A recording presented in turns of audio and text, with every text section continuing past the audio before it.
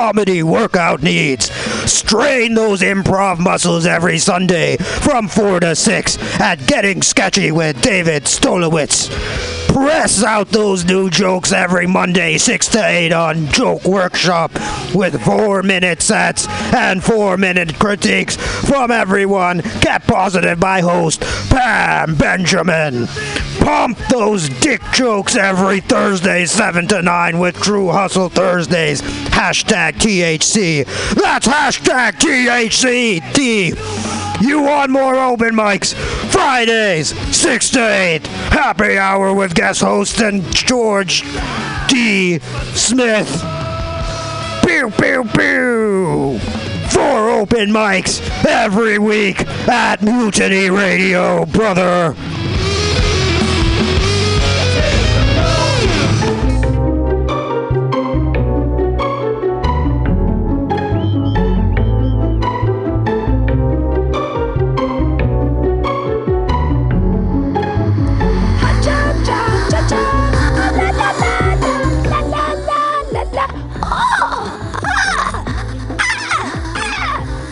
And the dolphins have all come to roost here at Mutiny Radio. It's time for the Alta-Cast. It is high noon here on Wednesday, May 9th. I have no idea what time. Time is a construct of man. It's not real. It's real. I mean, is it real? But what is real anymore? Well, tell you what is real. Well, Toya's not here yet. I have so many exciting things to tell her. And I need to get the news from her because I have no idea what is happening in the world. I submerge myself in a barrel of whiskey, come out for free ice cream days. I have no idea what's happening in the world. There's a dime here. That's good news. CCSF stuff here on the board. That's not going to help us. Hey, everybody. I've been burning the candle at both ends recently with the... I'm grinding hard in the comedy machine. Oof. Every day. Podcasting. Well, let's find out what's upsetting this week. Last week we talked about, it's so funny because we talked about the hate speech that was published to everyone's, the transgender hate speech that went into everyone's mailboxes because of the voting. And I'm looking at the Guardian, some, local newspaper, what have you. And they talked about it in the opinion piece, and I'm like, I know, it's so offensive that guy should be raped with a pine cone. Ugh, just closed-mindedness. I've been... Westworld is still just fucking with my head, as is The Expanse, which is a really wonderful series of books written by James S.A. Corey, which is a pseudonym, or it's a made-up name. Two people actually write that story, but it's space opera. It's sci-fi space opera, and it's great. And Sci-Fi Network turned it into a show, and they did a pretty good job of turning a series of books into a television series. So it's pretty cool. But what's really I'm focusing on, and also with Westworld, is the idea of what people are worth something, right? So in Westworld, it's a little bit farther removed because it's AI versus humans and futuristic and money. It's all still kind of there. But in The Expanse, it's Earthers versus people that have colonized Mars versus the Belters who live in the asteroid belt that are rock hoppers, and they get all the ice and stuff, and they die, and people mess with their air, but it's what is the value of people, of humanity, and what makes it important or not important, and just grappling with those questions has been cool for me. Although I'm probably the wrong person that should be grappling with those questions. We should extend it to a wider range. Because it seems like in our world right now, we're definitely not understanding each other. And I feel like the only thing that can save us is fiction, empathy, people reading each other's stories and understanding, like, oh, if you were a belter, Sasake. Anybody who likes The Expanse, I'm like, give us a call, 415-550-0511. If you like to read, if you're still a reader, go to timstesseract.com and read My Jane 6. Oh, there I hear her. Yay. Saving me from myself. LaToya, the Sheriff of Truth. No, you don't have to have an excuse. You do you, girl. You live it. It's fine. It's 12:05. You can come anytime you want. It's fine. I was just letting the people know about the books. I'm back to this whole thing of like telling stories and empathy are the only thing that's going to save humanity at this point. And that, like, if like stories like Westworld, where we actually get people to start extrapolating, like, I didn't see this week's. Oh my gosh. Well, they were interesting with this week because they were just forwarding the plot, and it wasn't as juicy as the second one, but there were a lot of explosions and there was a lot of things happening. But still, the crux of the matter is what people are people, or, you know, what is real, what is not, and how we can turn the eye to our society and say, well, why do we only value certain people? And I mean, it's money, but classism. But it's just interesting that the other thing I read, which has become a sci-fi series, is called The Expanse. And so people on Earth are like one way and people on Mars are another way. And then there's the Belters who live in 0G, and we treat them, the other humans treat them crappily, and they just like cut off their air, and they're like 100,000 of them were just murdered for this proto-molecule for like an experiment. So it's one of those things where you're like, it's fiction, and it's dystopian future fiction, even if it's idealized, like, oh, we've got these huge domes and we're in space or whatever. But we're still dealing with the same question of humanity, is why are some people worth more than others? Right. Which is the problem we're having now, which is why African-American gentlemen get shot on the streets, which is why, the incarceration situation is still happening, et cetera, et cetera, et cetera. So my point is that fiction is the only thing that will save us. Well, yeah, that's, what is that? Life, art imitating life? Yeah. In some aspect. Yeah. Especially we talked about that last week with the whole Westworld. Yeah. How, the different, how these androids now have feelings. Right. And, they have been taken advantage of, but they'll remember. And that's, but isn't that the same thing? It's the same thing with slavery. They've been enslaved. Of like, and they've said, this is the way you live your life. And they're like, but wait, we're not. I mean, it's we're known as not being human, right? As property, which is crazy. Property. And so now we have those feelings and emotions of our ancestors that have still reflection to this very day of who we are as African Americans. Yeah. So yeah, because we just drag people all over willy nilly and like, oh, you live here, and I don't live there anymore. You belong to us now. Drag. You're wearing your hair down. Nice. I am wearing my hair down. You guys can't see this, haha.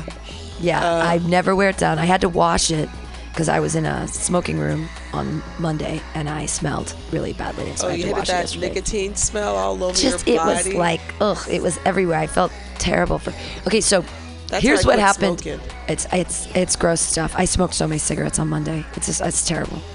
I should stop doing that. It's a terrible habit. I love smoking though. Does it ever get nauseating to you though? Yes, sometimes. I don't usually smoke during the day. I usually just smoke when I drink, but I drink so much that I just am, But sometimes I just can't even, it gives me I feel headachy about it. I'm like, ugh, I just can't. But it's usually in the day. When I've been drinking, I love me some cigarettes. So on Monday, this is crazy story. a 25-year-old hit on me really hard. And it took me like a half hour to realize that he was hitting on me. And then he like leaned in for a kiss. Ooh. And I didn't. I was like, oh, sweetheart, you are so young. Far too young. You know, and I have a... Too young for Pam? Yeah, but I have a, you know, and I have a boyfriend and everything, and I was trying to be like, you know, on the up and up. But, I mean, I didn't even think... I wasn't wearing any makeup. I had my hair up like a German school marm. Like, it was all up in braids and weird, and like, it was just like... And I'm 40... I was like... not wearing makeup, and I'm like, I'm 43 years old. You know that, right? And he's like, yeah. I'm like, you're 25. You turned 26. The only time, a teenage mom. Well, that's what I said. I said I could have been your mom. But the only time I was ever interested in a 25-year-old was when I was like 17, and I was like, oh my God, 25. And that was terrible. I should not have been interested in a 25-year-old at 17, because what is a 25-year-old interested in a 17-year-old for? Not a goddamn thing. But on the same, but right? Teenage girls are fast as fuck. I know. I was one of them. I was with you too. I didn't date anyone my age. But a 25-year-old now, like, I'm sorry, sir, your age is just never attractive. Like, it's too young. But do you find it a little bit flattering? Oh, I'm so flattered. But also too, it's just like, whoa. But I did not know. I thought he was just being very nice until he started kind of sitting close to me, and his leg started touching my leg. And I was like, oh my God, I think this guy thinks something's gonna happen here. And then he like leaned in, and I was like, you are so sweet. You are so darling. But it's because he saw my set. He saw my set. Oh, that probably was what turned him on even more. I was like, oh my God. That mouth. That mouth, I can't Pam. believe that. See? You remember several weeks ago you talked about like how you went out and you dressed up and you felt you were getting harassed because you had makeup and stuff on. I got harassed with no makeup. It doesn't matter. That's what I'm saying. It doesn't matter. Catcalling versus complimenting. Yeah. It just doesn't even. It was so sweet of him, though. Broad. I just can't believe, though. I mean, it took me like, I was like, wait a minute, you're actually hitting on me right now. Like, really? Hard. So, whatever. I just had no idea that men that young would at all be interested in old lady. Yeah. Well, and so one of my little buddies, Mark Neuer, he's like 22 and he's a comedian. He goes, oh, Pam, there's this porn everybody likes called MILF porn, and like all the guys in their 20s really like it. And he's like, you're like, that's your age, that's you. And I'm like, I don't have any kids. Yeah, that's your kitty cat. Right, I have a kitty cat. That's it. But I just can't believe that. What is going through a 25-year-old guy's mind where like he's like, I think that's awesome. 43-year-old girl. I think that's awesome, especially the fact that the stigma of like, you know, women getting older, are supposed to be less attractive, which is horseshit. And I love the fact of the matter that younger guys you're seeing more and more younger guys finding older women attractive, because I know as I got older, I wouldn't want to be 25 anymore because I was an idiot. Right. And I didn't have the confidence that I have now. And so I think a lot of younger men see that in older women, and that's not actually. You're talking about yourself like you're fucking 70. You're not even far off. I mean, you guys probably have like some of the same shit in common. Because his big sister probably listened to so young. His hair was like long and pretty. He looked like he was a cross between sort of like, he looked like kind of like a Filipino Mexican, like just coffee skin, real pretty, big brown eyes. Like, I was just like, and it was not like, he was talking to me and I was like, this is weird and stuff. But then all of a sudden I'm like, oh no, he's not just talking to me.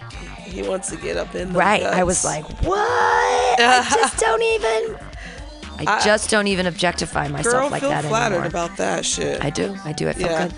But so that was something good happened this week, or not good. I mean, I don't know if it's good or not. It made me feel like It's the same thing when I walk down the street and I do get catcalled, but it's a compliment. And they say, girl, you've been living a long time to look 22. And I'm like, that is so nice. That is such a compliment. That is such a compliment. Like, that I don't have a problem with. I think also, too, you should bask in the fact of, how certain people, when they get a certain age, they feel like they have to start acting or looking old or what have you, or they feel like, well, I'm an adult or I'm past 30, so I have to start looking and being like this and shopping at Talbot's. Yeah, shopping at Talbot's. That's and Chico's. So, Chico's. They have some cool belts. But I bet you're the hottest thing compared to the classmates that you graduated high school with. I don't know. They all have money for plastic surgery at this point. Exactly. That's my point. Yeah, but no, that's very sweet. The good Dr. Katie is getting married again, and she looks like she works out. She's crazy. Woo. Like it's military style. I look good with clothes on, but she looks good with clothes off. You know what I'm saying? And she's Dr. Katie 44. the dermatologist? Yeah. Haha. She's badass. The hypocrisy of Melania Trump's online safety booklet pointed out page by page. Oh yeah, so supposedly, she plagiarized. The Daily Show with Trevor. Yeah, I want to find out this thing. Be Best. That's bebest.gov. That's her new thing. She's so pretty. I mean, she looks like a tigress. She looks like... Yeah, if I had the plastic surgery, her doctor too. That jacket is throwback 70s. Her hair, a little flyaway. I'd put a little bit more product in there, but she still looks great. The Daily Show with Trevor Noah used a new child safely booklet promoted by First Lady Melania Trump to insinuate that her husband, President Donald Trump, was a cyberbully. Yeah, we know he's a cyberbully. In a Twitter thread shared on Tuesday, the late night show demonstrated the hypocrisy of the warnings contained within the Talking with Kids About Being Online pamphlet when compared to the president's past rumor-mongering and mean-spirited tweets. Check out the full thread below. So these are all tweets. We read Melania's Be Best pamphlet, and some of her warning signs of cyberbullying are pretty specific. And then there's a White House Twitter. We'll follow it. I think that I had no idea this. I mean, I've been wondering when she's going to take a stance. But yeah, let's see if we can find the new child safety booklet. They're just really trying to find something for Melania to do, huh? Talking with kids about being online. As First Lady, I want to nurture the most valuable... I want to do her accent, but I don't know what she sounds like. Very thick. As First Lady, I want to nurture... That's not it at all. I have no idea what she sounds like because she never speaks. I want to nurture the most valuable part of our society and our future. Children. God, the picture of her here in her booklet is so good. Her ring is huge. Look at that diamond on her finger. She looks so good. She looks unhappy. Well, I mean, she looks good when she frowns too, but she looks so young too. God. I told you she has a good plastic surgeon. Yeah, I want to nurture the most valuable part of society of our future. Children. As adults, we take responsibility for helping children manage the many issues they face. So what is the best way to protect our kids online? Talk with them. Communicate your values clearly so your kids can make thoughtful decisions when they face tricky situations. If you have a young person in your life, whether you're a parent or a guardian, teacher, police officer, coach, religious or scout leader, relative or friend, I ask you to join me and commit to promoting values such as encouragement, compassion, and respect, both online and offline. Lessons in this booklet can help kids act thoughtfully and kindly. I hope you will use it to have conversations with children about appropriate conduct online and about using social media responsibly. The internet and technology in general are powerful forces for good, and I believe that together we can make real differences in encouraging positive behavior online, especially in porn. No, I'm kidding. There's no porn in there, but our powerful forces for porn. We could take the word good out and just put porn. Well, it's so much fun because they already say if you're to promoting values such as encouragement, compassion, and respect both on and offline. I love it. We can go back through all the horrible things he said. He's like, Ariana Huffington is unattractive both inside and out because Rosie O'Donnell's fat, ugly face. Right, exactly. And then Obama wiretapped me. So here's her thing. This is fun. People of all ages are connecting with family and friends online, downloading apps and accessing content, sharing what they're doing and where they are, sharing photo videos from mobile devices, building online profiles and reputations. Communicating online is a way of life, yet it comes with certain risks. This is like some poor shit. It is. Like, this is like shit that should have came out in 2001 about this is how you work the internet. Tweens. Yeah, most tweens want to watch porn. Don't let them do it. Does it say that? No, I'm just making things up now. I was hanging out with a 13-year-old this weekend, and she was telling me about there's kids that use vape pens in the Yes. They're using vape pens in the bathrooms. And I was like, where are they getting vape pens? And they're like, their parents. I'm like, oh. So, you know, there's the, I think it's Proposition E. Oh, about right. The cigarettes. Right, trying to, stuff. right. No menthols, no flavored Flavored vapes. vape pens. So that's what the kids are crazy about is the flavored vape pens. Because I was all for like the menthols. Like, listen, people can keep their menthols if they want to. It ain't going to bother me. Right. But then my boyfriend was the one that told me, like, but do you know what's going on with the vape pens? I had no idea. I don't have any children, and I don't hang around teenagers because that's creepy. It is creepy. But basically, what you just stated was that's a really popular trend going on for tweens, teenagers. Yeah. It's the flavor vape pens, the bubble gum. There's a grape one, all that shit. But aren't kids gonna smoke anyway? Well, the one thing is that but the vape pens they taste good, and cigarettes don't. You have to get used to the way and like the way they taste after a certain amount of time. That nicotine. Right, but it's as a delivery system. I don't know what I'm going to do about E. I don't like it because I feel like it targets communities of color unfairly. Because of menthols. Because of menthols. Because of cools. And I just feel like, you know, hey, if people want to smoke that shit. But that's why I was like, I didn't know about the vape pen situation. Well, but that's the thing is that don't sell it to kids. Why is menthols got to be up in there? If kids are going to find it, kids are going to find it. They're going to figure out a way. If they want to find a way, they'll find a way. I heard also too with like some of the flavored vape pens that we were discussing, the packaging too, the way they package it. Right, makes it look like, hey, if you're a kid, you're gonna like this. Come on, kid, have some bubblegum vape. Ooh, yeah, get some. The vapier. Let's listen really quickly to Melania here, so I can make fun of her accent.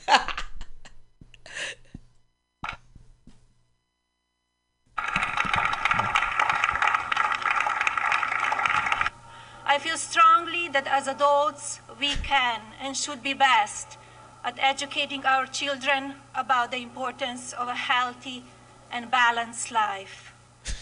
So today, I'm very excited to announce Be Best, an awareness campaign dedicated to the most valuable and fragile among us, our children. Let us teach children the importance of all aspects of their well-being, which includes a social, emotional, and physical health. As we all know, social media can be both positively and negatively affect on our children, but too often it's used in negative ways. When children learn positive online behaviors early on, social media can be used in productive ways and can affect positive change. I do believe that children should be both seen and heard, and it is our responsibility as adults to educate and remind them that when they are using their voices, whether verbally or online, they must choose their words wisely and speak with respect and compassion. Like your husband. You spoke well for a dumb bitch. Melania, thank you very much. That was truly a beautiful and heartfelt speech. Not really. It's the way she feels, very strongly. Everywhere she has gone, Americans have been touched by her sincerity, moved by her grace, and lifted by her love. Today we pledge to be best. Best for our families, best for our communities, and best for our nation.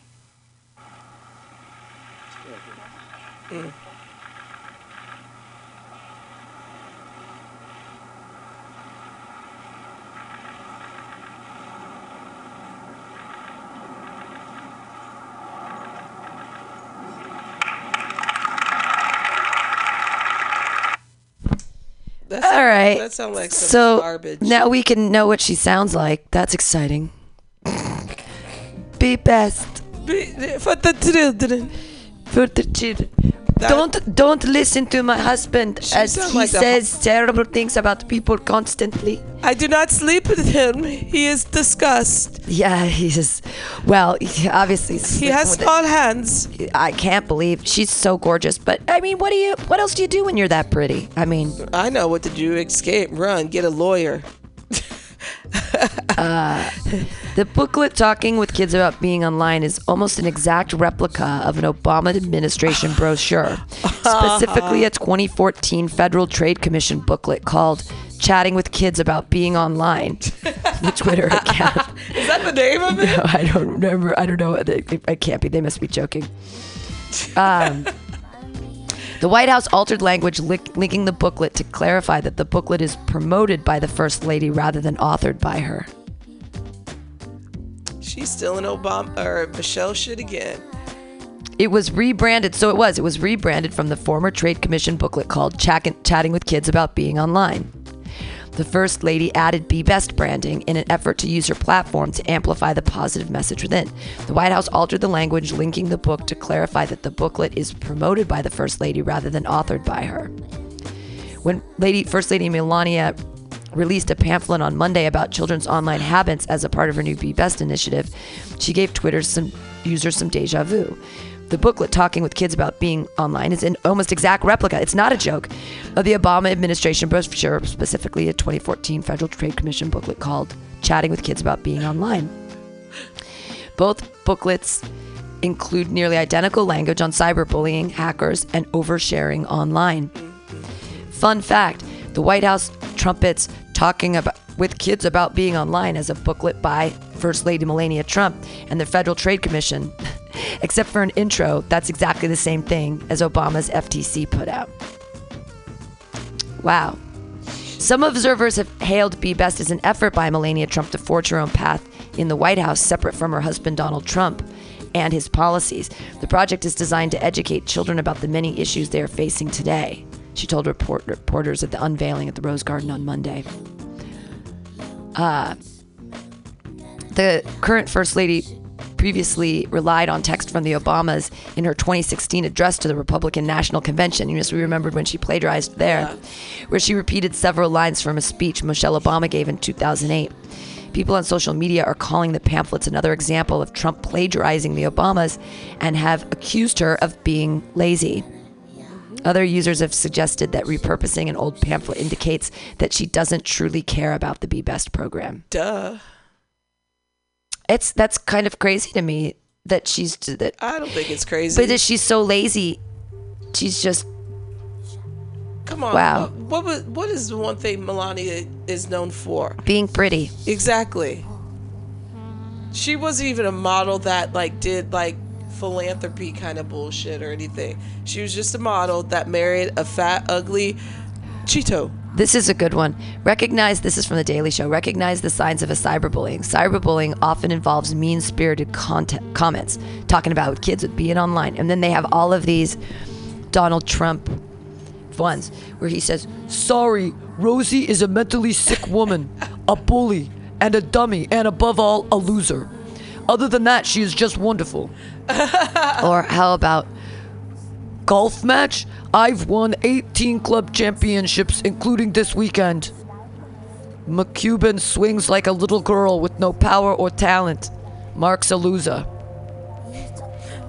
truly weird Senator Paul Rand of Kentucky reminds me of a spoiled brat without a properly functioning brain.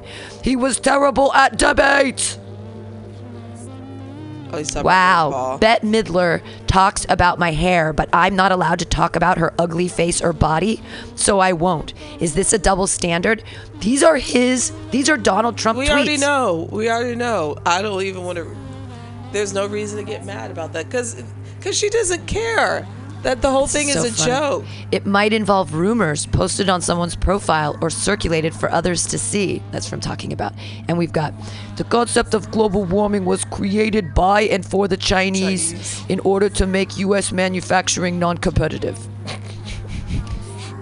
Just making shit up. Lion Ted Cruz just used a picture of Melania from GQ shoot in his ad. Be careful, Lion Ted, or I will spill the beans on your wife. And then he posted that unflattering picture of Ted Cruz's wife. He's a horrible person. I know. Well, and so here's the problem. Is it that Americans, we're just horrible garbage people now? We deserve Trump. Trump is what we wanted because we are such garbage people at this point. That this is the president that defines the majority of Americans. It's what the electoral votes wanted. 3 million people didn't vote for him.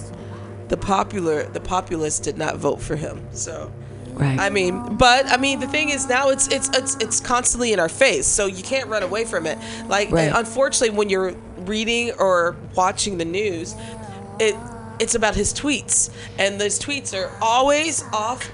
Always off, and most of the time, majority of the time, wrong. All his tweets have something to do with bullying. If it's not a country, it's a person. Absolutely. If it's not like a policy, it's how it stinks. Everything is so negative. I think we're just negative. We're a negative country. We were founded on negativity, and now people are wondering, like, how did we get here? Well, it's taken us. We've always been that way. It's just now the stink has came up to shore. This is pretty amazing because he goes through like all of these different things, like talk to your teens about avoiding sex talk online, which is number 9 of Be Best, page 9. And we've got, did crooked Hillary help disgusting? Check out sex tape and past. Alicia M. become a U.S. citizen so she could use her in the debate? Oh, he's talking about Alyssa Machado. But it's just, why are you talking about other people's sex life? It's just, there's all this stuff. Could your kid be the bully? Look for signs of bullying behavior, such as creating mean images of another kid. And then we've got the spill the beans. And this is an appropriate song to have in the background. I honestly, though, I think that the conversation here is that this is what we deserve.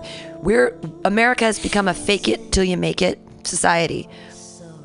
And the best way to fake it is to have a beautiful wife who plagiarizes everything. Like, fake it till you make it. Plagiarism is faking it. That's exactly what it is. Yeah, it's a fake, and it's a fake marriage. It's a fake. He promotes fake news. Right, fake it till you make it. He's a fake this is president. What we deserve. It's a fake. It's this whole thing to him is a show. Right. Believe it or not, he doesn't care about government. He doesn't care about the American people. Everything he ran on was a fraud. He's a con man. Con mans are fake. Con man. Yeah, wow. Everyone should have known this. Fake it till you make it is basically saying lie to everybody. That's what he does. He lies. Lie. Did you hear this story? This one came out several weeks ago about in the 1984, I believe. He called Donald Trump called impersonating a publicist for himself. That's hilarious. To Forbes magazine. Wow. Trying to get on the Forbes list. And Forbes, they trust it's rich white men, so they're like, oh, well, this guy must be right. He's a rich white guy. Ha ha ha. Come to find out, they publish what fake number that Donald Trump, fake publicist, spilled out onto Forbes magazine, and they put him in the Forbes magazine. Wow. Come to find out several decades later, he lied about his earnings. All the money that he claimed to have, that was his father's money. Wow. He didn't get an inheritance till his dad died in 1999. Wow. So the whole time he was faking it. Wow. Because he wanted to be part of the elite club. So yeah. Wow. So that is that puts things into perspective. It really does. But then what? I guess it's that whole narcissist thing that he thinks he deserves He wants to be around millionaires. He always talks about money. He's greedy. It's just, all of it is so... He doesn't want to come out with his tax returns. Right, still, I know. And the taxes, man. Ugh, the state of California came after me this week. I got a letter in the mail on Friday night. I come home, I'm a little tipsy. And I'm like, oh my God, what is this? And so it's basically the state of California saying, hey, what were you doing in 2016? Why didn't you give us any taxes? And I was like, because in 2016, I made less than, so I was like, how do I prove my money? So I went to food stamps this week and I made them print out everything I gave them in 2016. Oh, good.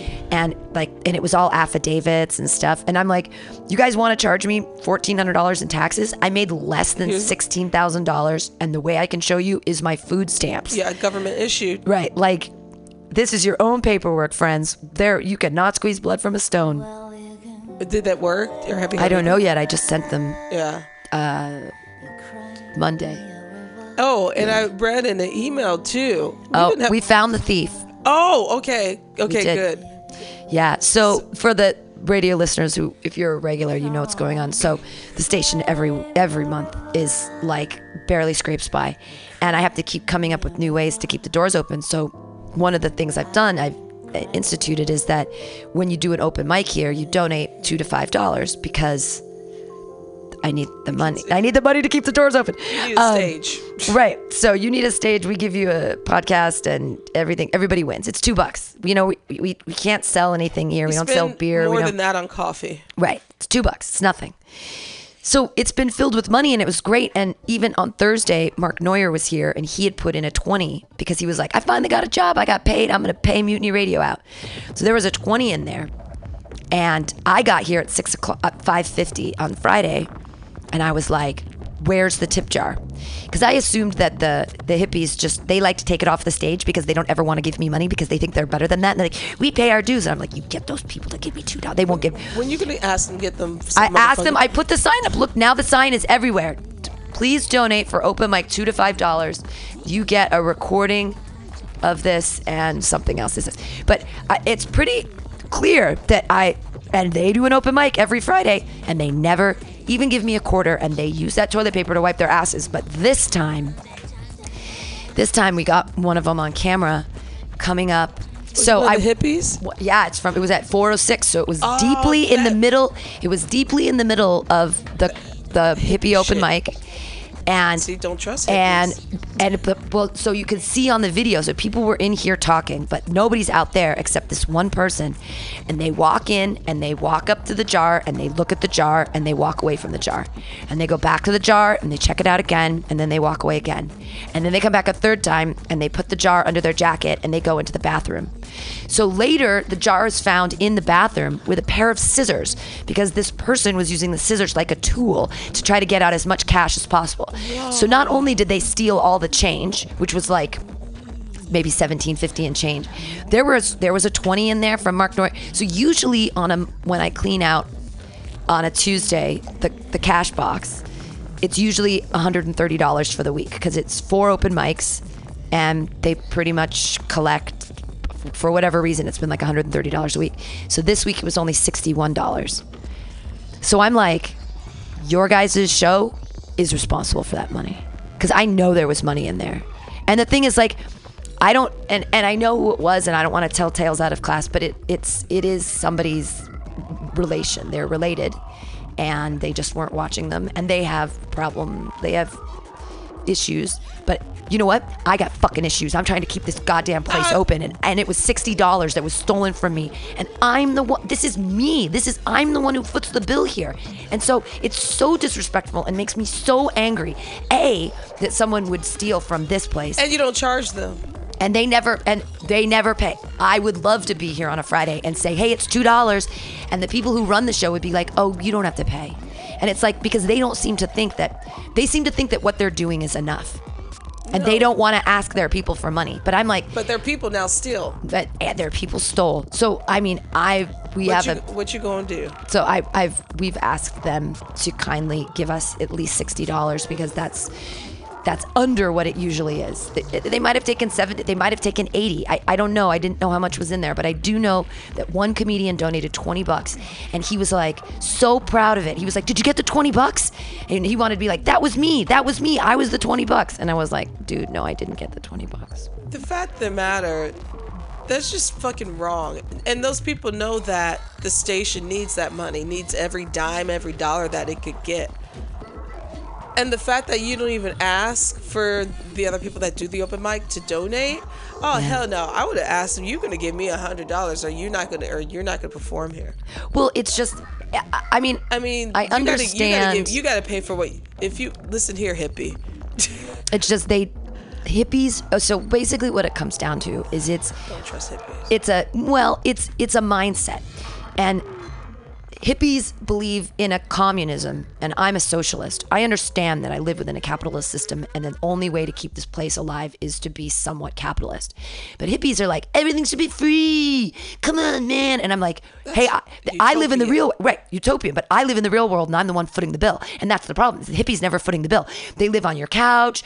They eat your food and they go, "What, man? It's just food." And you're like, "No, I got to pay for that shit." Right. Things cost money. Even when you do have food stamps, that's still money. That's still resources. This is a resource. And they think all resources should be free, man.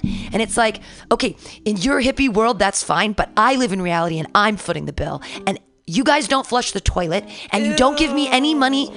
Well, they flush on number 2, but they like, if it's, save the world, man. I'm like, you're not saving the world by being a... You flush the fucking toilet here because people are in and out of this place all the time, and no.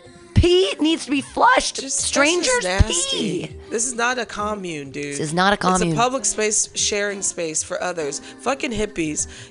I don't understand. I'm about to go on a hippie rant. I don't think they understand the meaning of sharing. They know the meaning of taking. Right. That is the difference. And I'm just not talking about all hippies, but the majority, the 97% of y'all.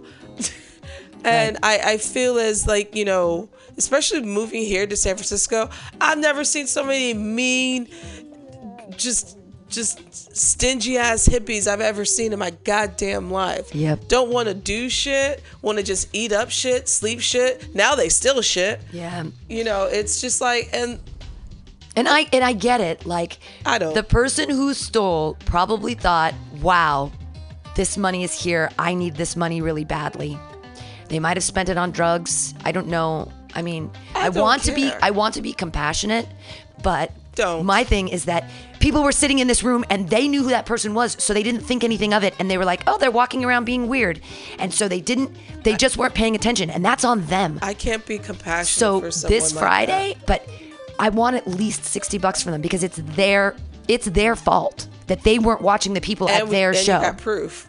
I have proof, and it's so shady. They went into the bathroom. They knew they were doing something wrong. It's not like, there's something wrong with me and I don't know right from wrong, so I need to have compassion upon me. It's like, no, you stole from me. They got happy. They saw that money and they're like, "Ooh, I'm going to get me some of this.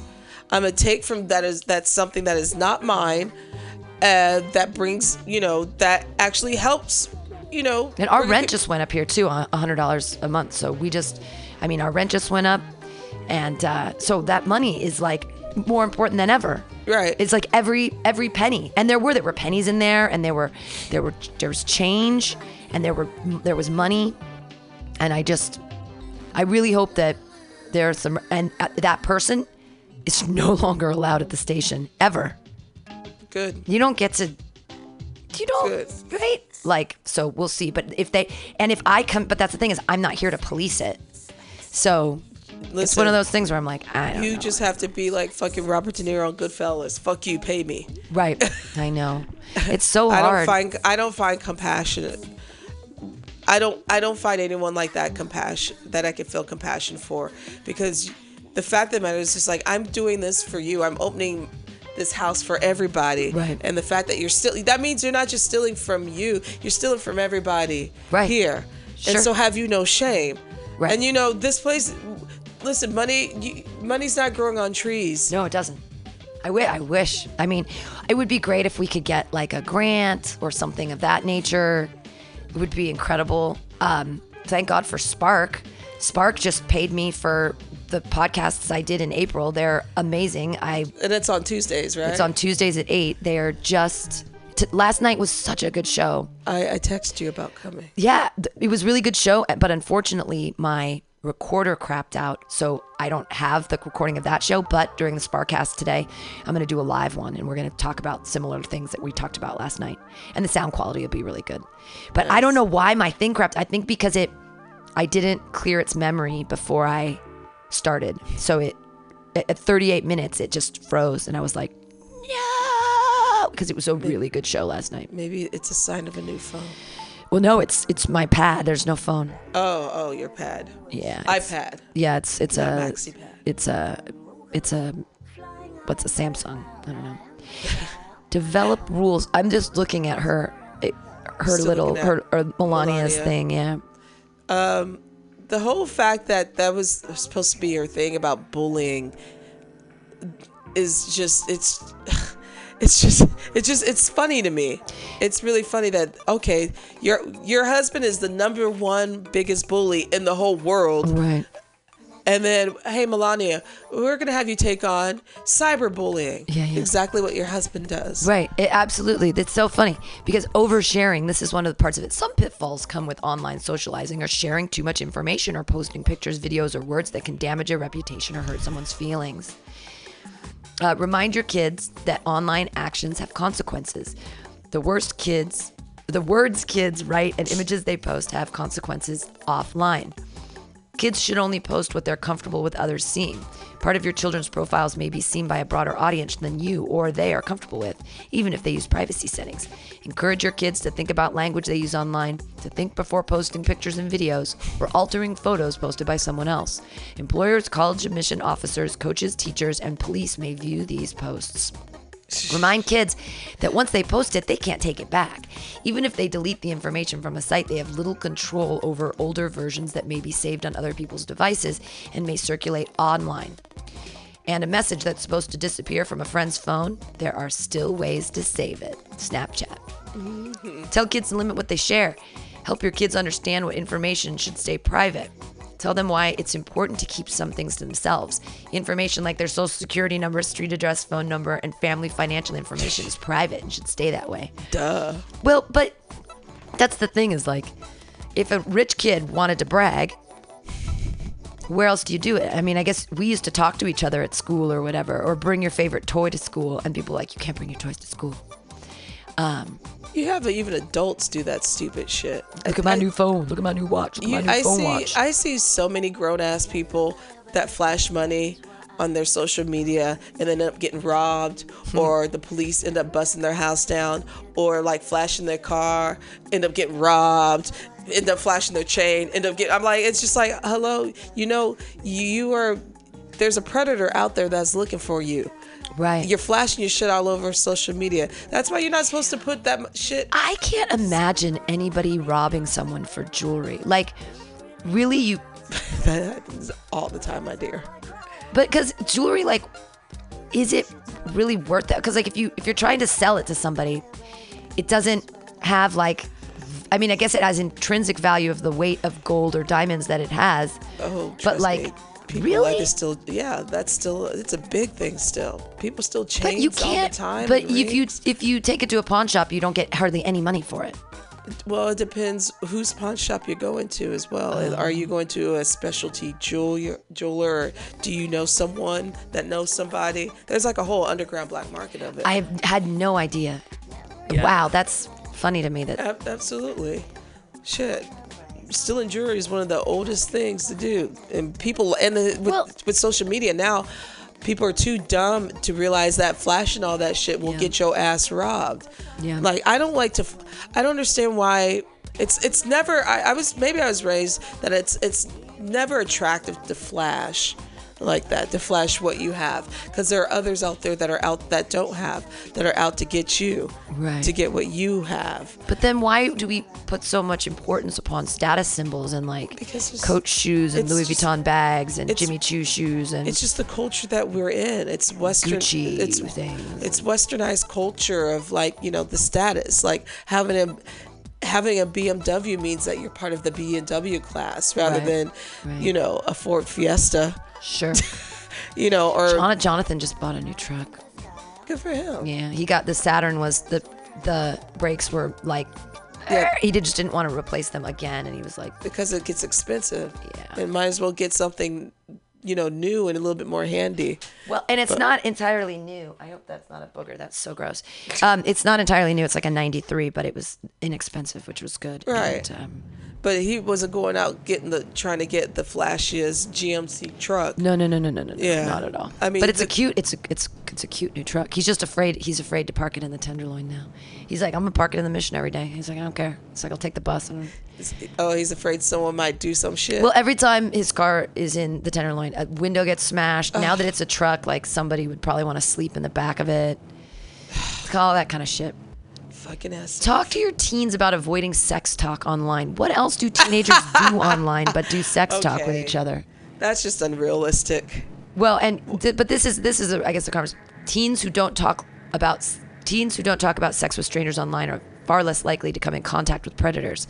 In fact, researchers have found that predators usually don't pose as children or teens, and most teens who are contacted by adults they know don't find it creepy.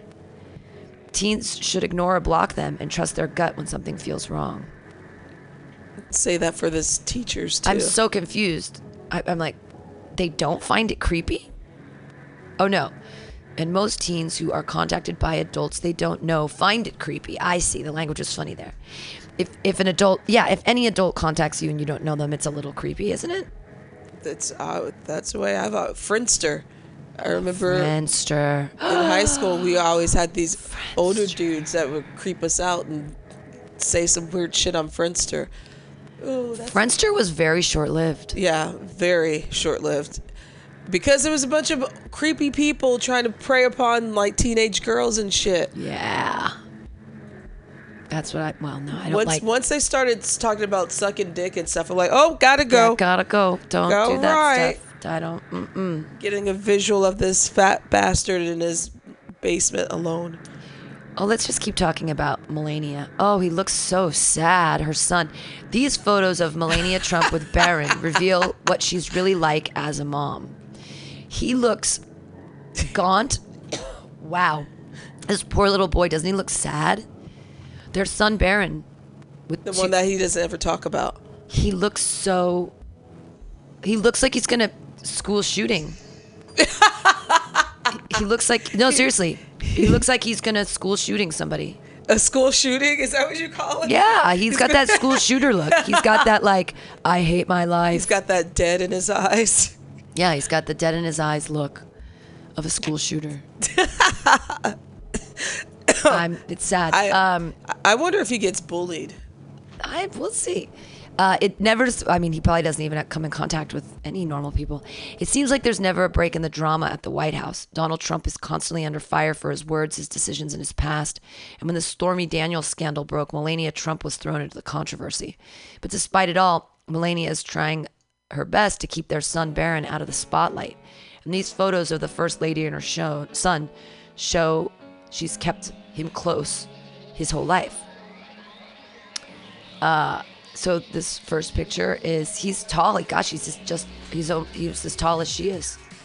Just walking there. All right. Melania has been plagued with scandal ever since her husband announced his run for the presidency. Rumors swirled that Melania was in tears when she realized Donald would be the next president. And with all the Stormy Daniels in the spotlight, her life and marriage have been anything but normal. But through it all, she is determined to be a good mom. A spokeswoman for the First Lady told People that in the midst of the drama, Melania is only focused on being a mother. She keeps her son right by her side. That family's all fucked up. I can't imagine the poor kid. I bet you his dad doesn't love him. Well, there he is yawning. She's smiling at him and he's yawning in this picture. In this great jacket. Love that jacket. Long before Donald became president, Melania's biggest concern was parenting, but since her son had been shoved into the spotlight, she's kept them closer than ever. In many candid photos of the mother and son, Melania can be seen either looking at Barron or making contact with him in some way, such as putting her arm around him. She's aware of the public scrutiny on her family and wants to make sure he's okay. In this picture, she's looking at him and he's yawning. Next picture. And it's Mother's Day coming up. Of course they're doing this right now because Mother's Day is coming. She's trying to give him a normal life even if the public disagrees. In this picture, he's just frowning. He looks pretty when he frowns too, just like his mother. The public reacted with mixed feelings about when she announced she'd be staying in New York after her husband moved into the White House, but the First Lady claimed she was simply trying to keep Barron's life as normal as possible. She wanted her son to finish the school year in New York rather than pull him out mid-year to start a new school and make new friends. But some thought the First Lady's move was wrong because it required millions of dollars of extra security. Oh, interesting. And her oh God, he's so hideously ugly and she is so gorgeous and their son is so young. Make sure Barron knows where he comes from. Melania cares deeply about Barron's education and that he knows where he comes from. Barron is bilingual. In fact, he is fluent in his mother's native Slovenian and uses it when his grandparents come to visit. Plus, Melania herself is fluent in several languages. That would be 4. French, Italian, German, I guess Slovenian, that's another one in English. That's crazy because she never speaks. I'm minding this for jokes, you guys, just so you know, because, why not? Another one in this great red dress. It looks like they've only had like 2 photo shoots recently with him in there because it's the same thing. Since Barron's moved into the White House and before he even became a teenager, he was thrown into a life he didn't necessarily ask for. When Barron finally started school in Maryland in September 2017, he did so quietly with his mother by his side. And since he's moved into the White House, he's gone largely unnoticed, with the exception of making appearances at important events, such as State of the Union. Melania has done her best to keep her son's life under wraps. He's so tall. It's got to be crazy. I mean, it's got to be hard being a teenager anyways, but and I have some teenager friends, and I know it's difficult. We got the vape pen problems. She refuses to let nannies raise him. One of Melania's biggest claims about parenting is she refuses to hire a nanny for her son. The First Lady told People in 2015, "I like to be hands-on. I think it's very important." She says she is with her son all the time and helps him with his homework. But Melania also said she wants Donald and Barron to have father-son time, so she leaves them alone if they want to spend time together. He looks like, he's really cute. He looks kind of like Snow White, except a boy.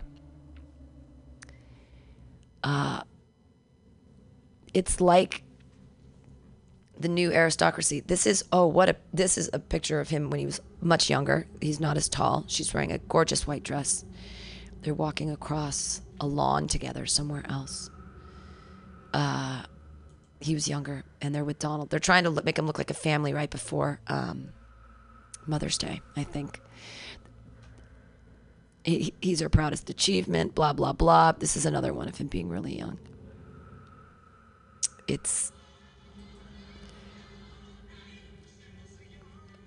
Oh, that's so funny. LaToya's phone is going off. Someone's trying to contact us right now because somebody was dinging me and everything else, but we're here on the Alta-Cast, so don't worry. We're here for you. LaToya went out to get coffee. I should play. Oh, they want me to. No, I'm not weighing in on anything about our president. We talk about him way too much. I'm sorry, you guys. Sarah Jessica Parker shamed for looking 80 years old. There's a bigger problem because, like, why are we so worried about what people look like? Texas art teacher sues school district after being accused of promoting homosexual agenda. Wow. Amazing. Texas art teacher sues school district after being accused of promoting homosexual agenda. A Texas art teacher who was suspended for discussing her sexual orientation filed a lawsuit Tuesday against the school district for discrimination. Stacy Bailey, a former teacher at Charlotte Anderson Elementary School in Arlington, alleges she was discriminated against by the Mansfield Independent School District and 2 employees because she's gay. According to the New York Daily News, Bailey was suspended with pay in September for discussing her sexual orientation with her students. The Dallas Morning News reported the school district said in a statement to a newspaper at that time Bailey was suspended over insisting that it is her right and that it is age appropriate for her to have ongoing discussions with elementary age students about her own sexual orientation, the sexual orientation of artists, and their relationships with other gay artists. A woman in Arlington, Texas, is suing the school district because she was suspended without pay for discussing her gayness with her elementary school students. Do you think that's too young? Do you think? How old were they? They're elementary school. I mean, if they're... It depends what element... I mean, like, are they first, second, third?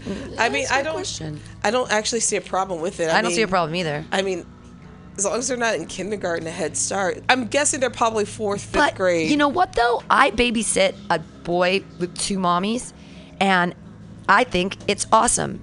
And I think that they should talk about orientation. I mean, I don't think it's appropriate to talk about it's sex primarily, but you could say some people have 2 mommies, some people have 2 daddies. I don't think there's an issue with some that. Artists, what you just said right there, but I also see, I'm playing devil's advocate right here. I don't have a problem with it per se. Popular. Yeah. I but I can understand why certain parents would have an issue like talking about their sexual orientation to their children without getting permission. Mm-hmm. I'm playing. Oh no! I got you. You know. So that teacher should have sent out a letter, a memo saying, "Hey, parents, just to let you know, we are discussing the sexual orientation of artists this week in school, and we're just discussing that, and it's totally cool." But I think. But what you just said was perfect. What you just said, just to keep it simple and sweet, like some people have 2 mommies, some people have 2 daddies. That's it. That's all you really need to do. And I know kids are gonna be like, but what do you mean? And it's just like, well, one day, kids, we'll probably discuss at a later date, but right now is not the appropriate time. And that shuts it down right there. That way, there's no way. Is gay marriage legal in Texas? Probably not. Oh no, it is. It's federally legal. But it's federally legal now. Yeah, girl, where you been?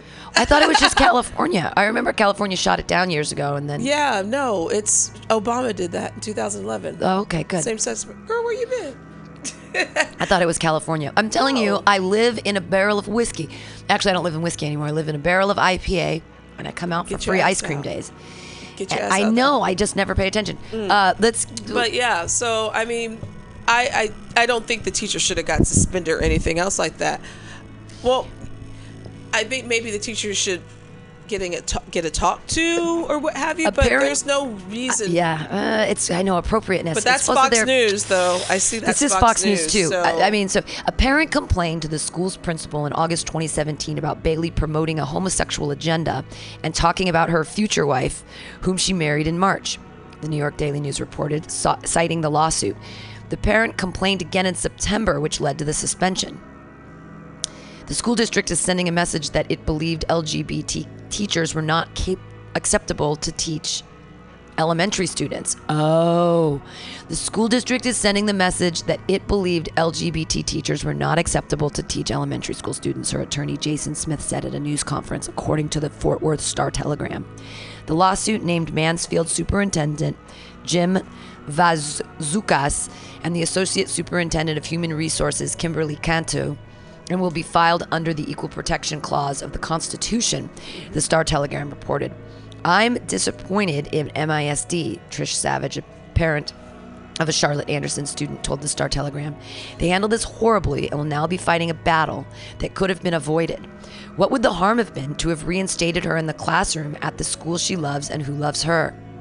Bailey's contract was renewed April 23rd, and the school told her May 1st she had been reassigned to a secondary school, the newspaper reported. Bailey is still listed as the art teacher on the Charlotte Anderson School website. So they're saying that it's just too young to talk about the gay shit. But that's their argument. Their argument is that it's elementary. They're saying you're fine in secondary school, But LGBTQ teachers aren't cool with elementary schools. That's the message they're sending. Is that this is where they're being very vague about elementary, because elementary, that's 4th, 5th grade. Sure. That's 10, 11, 12.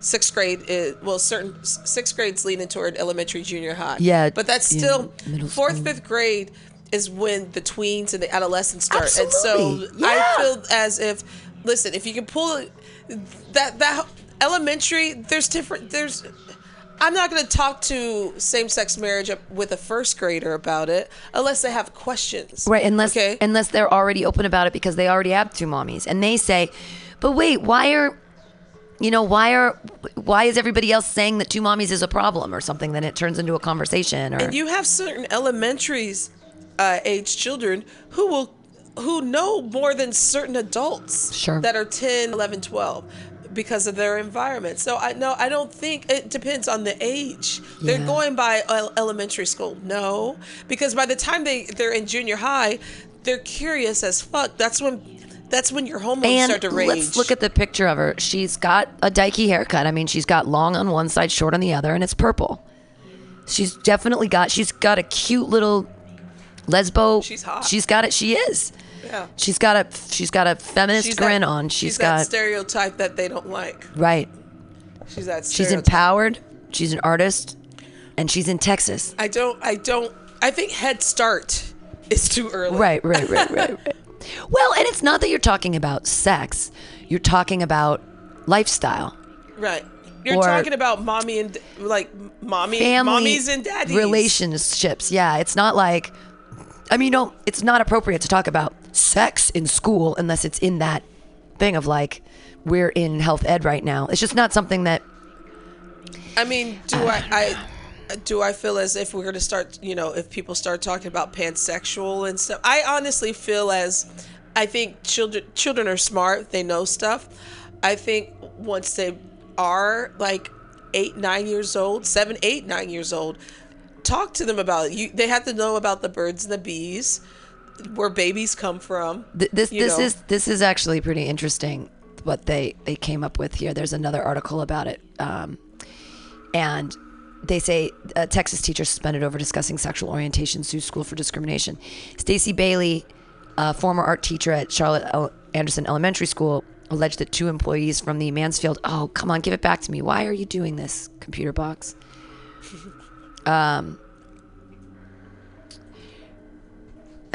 Bailey was placed on leave with pay in September after presenting a slideshow called Get to Know Your Teacher during the first few days of the school year, where she showed pictures of her friends and her girlfriend. A parent complained to say that Bailey was promoting a homosexual agenda. Okay, now we got the whole gist Now of we it. got the story. Okay, that's bullshit. Get to know your teacher sounds just fine. That's fine. And then it's like, get to know your teacher. This is my girlfriend. This is my girlfriend. That's it. There's nothing wrong with that. See, Fox News, they left that part out. Huh? Fox News left that part out. That's Yep. why we're going deeper. Because fuck Fox News. Because they're like, gays, faggots ruining our children. But that's exactly what we were talking about last week with Don J. Grunman, is that You remember his protecting the children. We're protecting the children. We're protecting the children from these anti-moral. Wait, when you're done, there's Yeah. another one. His last name is Little. He is running for the Republican Party. He was he's a GOPer. He has 18%. Just look Scary. him up. Yeah, We'll look him up. yeah. But We'll see if there's anything else. Mansfield ISD reassigned Bailey to teach in a secondary school, sending the message that it believed LGBT teachers were not acceptable to teach elementary students. Bailey's case generated support from some parents in the district who want the beloved teacher back in the classroom teaching their children. As a parent, we ask a lot of our children and our teachers, but there are 2 things we hope for the most. One is a teacher whose love of the subject inspires students, and the other is a teacher who cares deeply for our children. Stacey Bailey is without question both of these. see, that's good that she has support. Yeah. That's awesome. So who is this guy? His Little. last name is Little. Little, put in Little and then Senate, huh? Yeah, Is it Senate? I think he's running for the Senate. GOP. Indiana Senate race Mike. Oh, no. Who is Patrick Little, the far-right Senate candidate kicked out of the GOP convention? Yes, that's him. Who is Patrick Little, the far-right Senate candidate kicked out of the GOP convention? The Republican Party, which held its convention in San Diego over the weekend, made clear that it wants nothing to do with U.S. Senate candidate who publicly espouses anti-Semitic and white supremacist views. Wow. Dan has a partner in crime. Wow. But he's like going for it. He's like, oh no, racism is the key. They wanna make me pay attention to things Other I don't. horseshit, Yeah. pop-ups. Right. Damn pop-ups. We're trying to give people the Trying news to get here. you the news, and they want. And this is, of course, California. So I told you, California's full of crazy-ass people. A neo-Nazi running for U.S. Senate as a Republican has made a strong showing in recent polls, despite the fact GOP leaders are denouncing him. Controversial candidate Patrick Little was even kicked out of California's Republican convention this weekend in San Diego. Little posted a video on his campaign website after being kicked out where he's seen standing on an Israeli flag and then spits on it. Yep. They just expelled me from the building because I won't serve Israel, Little said. Little is running against Democrat incumbent Senator Dianne Feinstein. A recent poll by Survey USA put him in second place with 18% of the vote. Despite that, an official from California's RNC told us in a statement, "We are about to have a board vote on a resolution to condemn this guy. He has no support from the California GOP." Little's campaign website defines him as a white advocate who favors limiting representation of Jews in the government. Many of his online videos have been removed by YouTube because of their offensive nature. USF political science professor James Taylor, JT, isn't surprised by Little's strong showing in polls, considering the GOP often concedes races in blue districts, especially in the Feinstein race. Mr. Little can't win in California. What he can do is use his number 2 position for a platform to raise his anti-Semitic profile. Mm-hmm. Shall we watch his video? Yeah, it's really fucked up. Oh, Mr. Little. Got a little dick little dick too. I want it. Come on. The one time I want to watch the video, it's being poopity doobers. Let's see if I can find Scoopity boopers. Let's see if we can find it somewhere else. Neo-Nazis. This is from the San Francisco Chronicle. And they also say he was banned from the gathering. Gosh, I'd really like to see that video of him or hear it. Have you guys all hear it too? I mean, I understand that's why the crazies are coming out of the woodwork right now, because the Don Grunmans and the Patrick Littles are like, this is the time where I can push my agenda. Trump has embraced them and their agenda. He has embraced all of us in our racism, and it is scary and it is sad. And let's see. This is his. I really want to. Why was he passed? Why? I'll keep looking for it. What is his? Who is Patrick Little, and what is his background? On his campaign website, Little describes. Oh, dang it! These jerks. Okay, they want us to do fucking pop-ups. Survey. Yeah. He describes himself as a native Marine, a U.S. Marine Corps veteran, and an IT engineer. In a Newsweek interview, Little was described as 33 years old. It remains unclear whether he lives or how much money his campaign has raised, according to the Center for Responsive Politics. I found it on YouTube on my phone. Oh, good. Well, plug it in. Plug it in. Isn't that crazy how Glade plugins have gotten into every corner of our psyche? I don't think they even do that commercial anymore. No, I bet it's catchy. I still remember it was still catchy. Still catchy. So Latoya is popular today. So am I. Both of our phones have been ringing, and I'm like, I don't know why. What did I do? Where were you yesterday? Yeah. Sorry. No, it's all good. She's looking for. Well. Wait, did the Republican Party just ban a neo-Nazi? Yes. The move by GOP officials to expel Little from the convention gained praise. That's a terrible, you guys, that was a mistake in your article. Gained praise from some on Twitter, including one person who called it a rare moment of ethical integrity by the part of the GOP. All From Michael Frankel, a rare moment of ethical integrity on the part of the GOP. Given this turd nugget's popularity, you'd think that they would look the other way in the name of winning at any cost. At least in California, the GOP has some integrity left. Praise the GOP when they do the right thing, even when it's a no-brainer.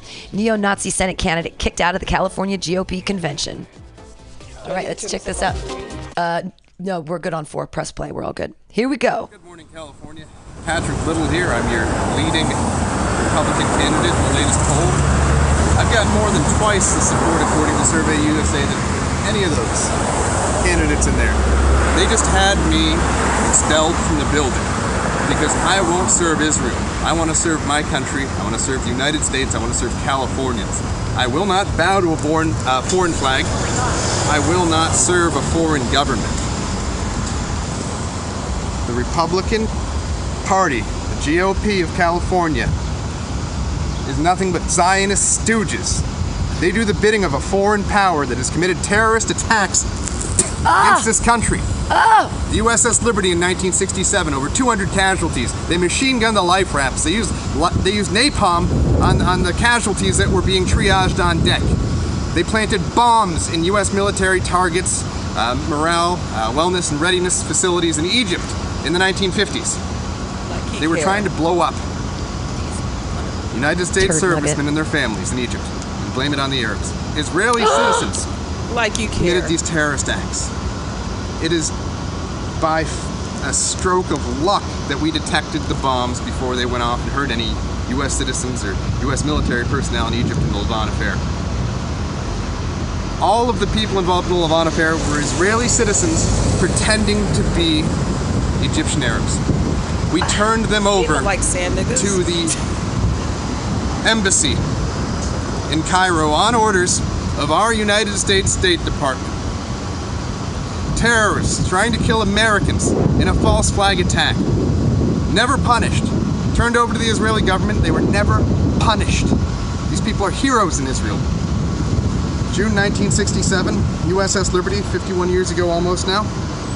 Over 200 casualties in a false flag attack. Yeah, we're done with him. We know there are... but if we can look up why...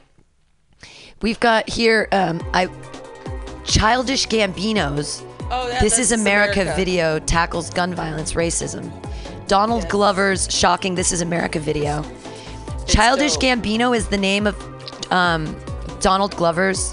Wow. Yes, it's a great video. Why Childish Gambino and Kanye West wise above the shouting about race and racism. Can you look that up and we'll watch it on that one? We'll put it absolutely. on 3.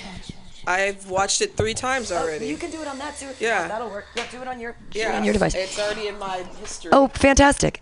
This video. Why Childish Gambino and Kanye West wise above the shouting about race and racism. About Kanye West does racism. not belong in that category. Fuck that nigga. This week, Childish Gambino blew up in social media with a video dubbed This Is America, a meta-commentary on the way pop culture and real-life violence collide and go boom virally. It follows a week in which Kanye West overtook digital conversation with a handful of political Molotov cocktails about President Donald Trump and black slavery. At their core, these rappers are not just star entertainers. They are artists whose pop culture hegemony allows their voices to be heard above the shouting about race and institutional racism in this country. In Black America, entertainment itself is often a political act, in large measures because of the way black art forms, the blues, jazz, gospel, rock and roll, hip hop, have been appropriated and commercialized by mainstreamed white culture. West has been releasing brilliant albums for more than a decade. Anyone who thinks of him as a personality, his music has transcended genres and generations. Gambino, Donald Glover, only recently raised his game from being just a guy in a lot of media nobody really cared all that passionately about. With the TV series Atlanta and his 2016 album Awaken My Love, Gambino's broader ambitions began to emerge. He was hilarious on Community, everybody. Gambino's broader ambitions began to emerge, though nothing quite prepared his followers for This Is America, which has drawn more than 50 million views on YouTube. The video shocks even as it dazzles. Gambino dominates the foreground, striking poses and dancing with rubbery fluidity, a parody of a minstrel rapping and singing about moneying and partying. The dancing distracts from the chaos in the background, rioting and looting, a body dragged off, a car vandalized, and the specter of death riding in on a pale horse. As Gambino satirizes the subject matter of most mainstream pop songs, he casually executes a musician hooded like a prisoner of war and guns down a joyous gospel choir, an allusion to the Charleston, South Carolina church massacre in 2015. The imagery is staggering, but the ideas represented aren't new. Black music and dancing commodified for mass entertainment, black-on-black violence as routine element on TV news and hip-hop videos, all packaged by corporations to increase viewers and profits. Gambino rubs our noses in it, wants the viewer to be shocked and sickened by it. Heads explode and blood spatters on the walls, and all the while, dancing and jiving continue, beauty and comedy merging with violence and mayhem. The pacing itself is a commentary on the way that every news bulletin is a pop culture wind-up has become a distraction. A series of images that dominate attention spans for a few hours and then are discarded and forgotten in favor of the next flashy disposable wave. The instant torrent of memes repurposing images from This Is America only underlined Gambino's point. In Gambino's telling, black lives are the most disposable commodity of all. He's talking about exactly what we talk every week on this thing. For him, mainstream appropriation is a kind of cultural death, and violence has become so ubiquitous in art, life, and media that America has become numb to it, desensitized acceptance as a hallmark of business as usual. Upon subsequent viewings, This Is America can start to feel cynical, not least because Gambino's performance is devoid of any sense of mourning, hope, or solutions. This is no time for tears, Gambino's performance art says. His dispassionate satire disguises only a simmering rage. Like Gambino's video, forget West for a second. Let's listen to the song. You have to really watch the video. Yeah, I'll watch the video.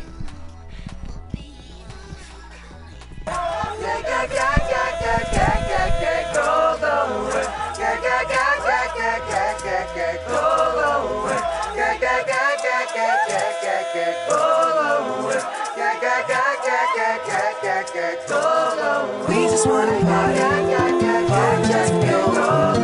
We just wanna party, party just for you. I don't wanna die, party just for you. You ain't gotta dance, dance and shake your brain. We just wanna party, party just for you. We just wanna party, party just for you. I don't wanna die, party just for you. You ain't gotta dance, dance and shake your brain.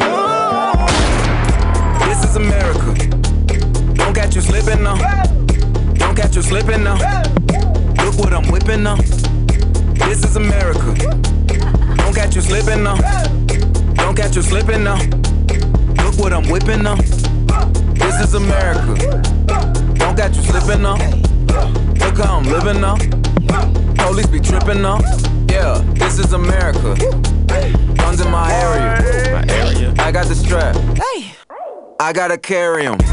Yeah, I'ma go into this. Yeah, this is gorilla. Yeah, I'ma go get the bag. Yeah, or I'ma get the pad. Yeah, I'm so cold like yeah. I'm so dull like yeah. We gon' blow like yeah.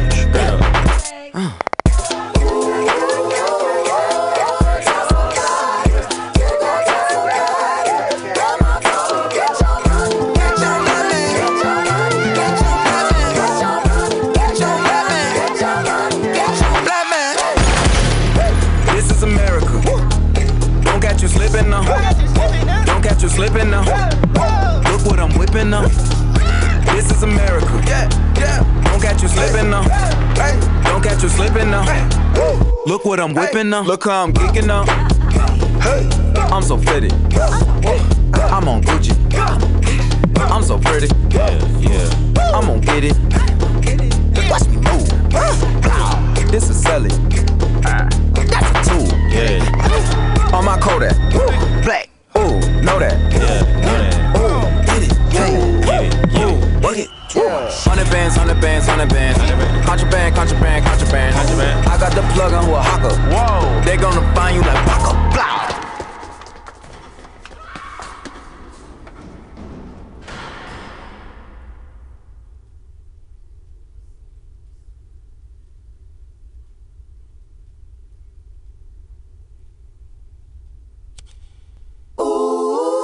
America.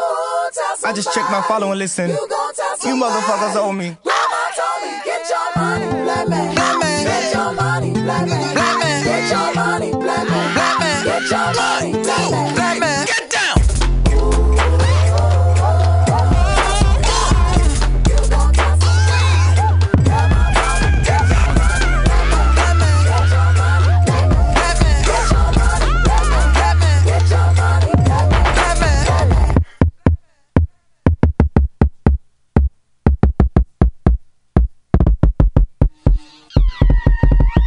just a black man in this world. You just a buckhole, hey. You just a black man in this world. Living expensive foreign J. Just a big dog, yeah. My Kindle came in the backyard. From a barbarian life to a dog.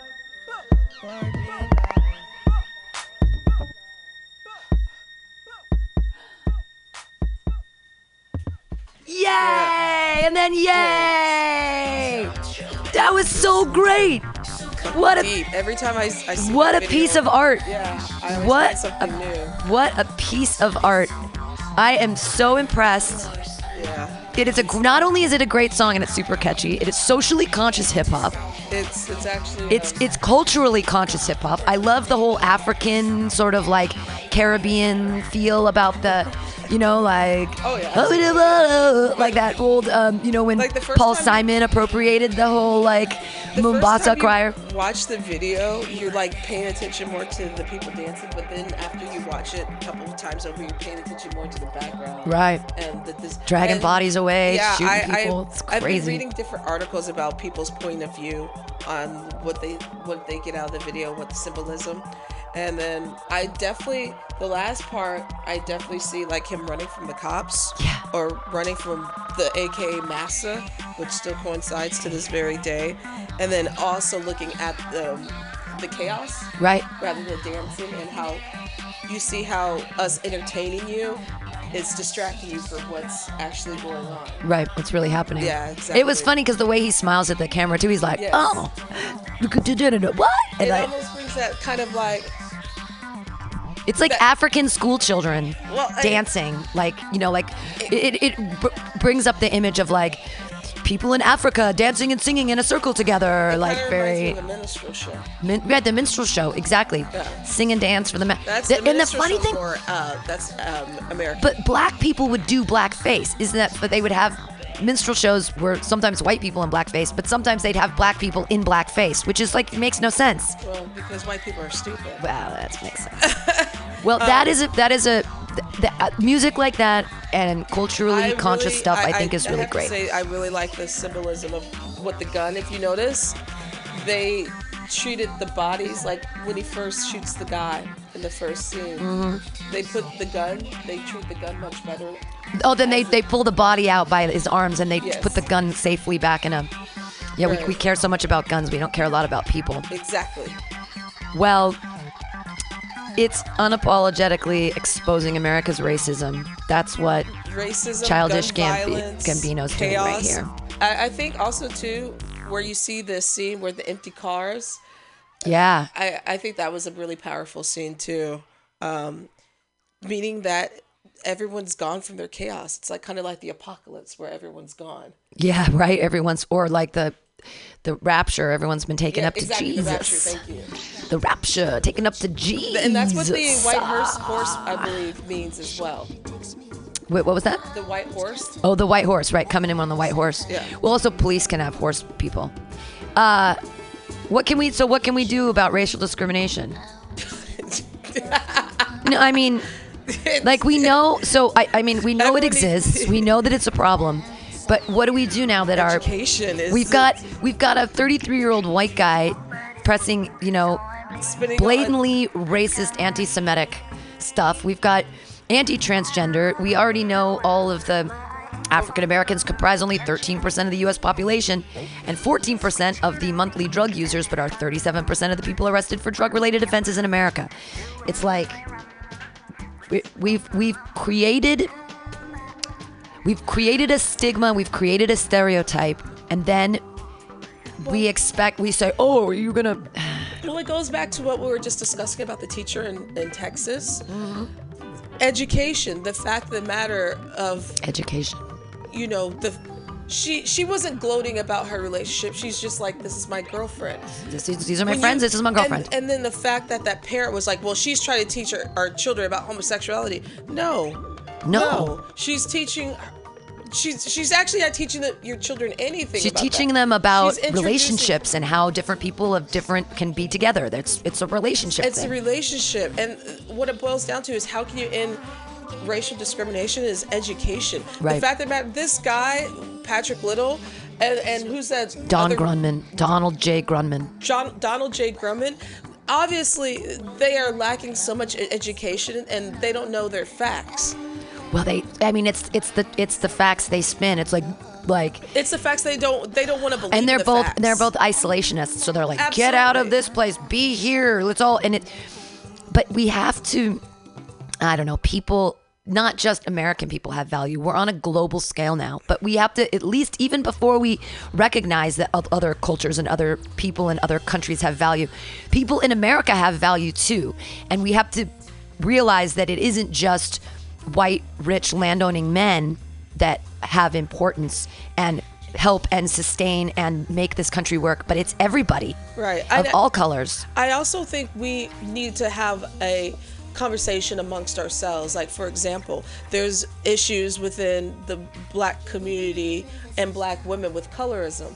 Just like there's an issue with black men within black men. There's an issue with white women amongst white women as well. I think that Draymond Green gets called for more technicals on the Warriors because he is darker black. I think that there's an NBA conspiracy colorism colorism. There is. That darker African American players will get called for technicals more often than, say, like Stephen Curry, because he's. Well, I don't know when I haven't been paying attention to the Warriors, but I will say there is colorism that goes in our community that we have to discuss. But it's not just colorism within our community; it's the same in Latin community and Asian community. But what I'm talking about is, before we have a talk with, amongst, white people, black people, Latino people, Asian people, we need to talk amongst ourselves. Sure. Because we have so much, especially me being a person of color, we have so much we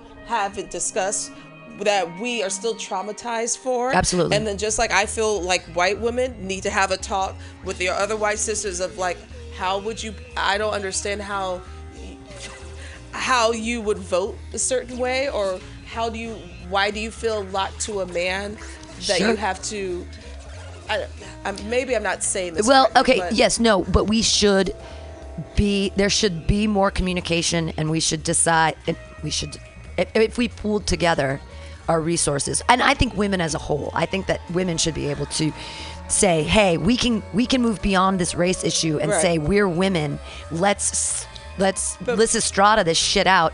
It's an old Greek play where the women withheld sex and they stopped the war. And the Lysistrata, great play. Yeah.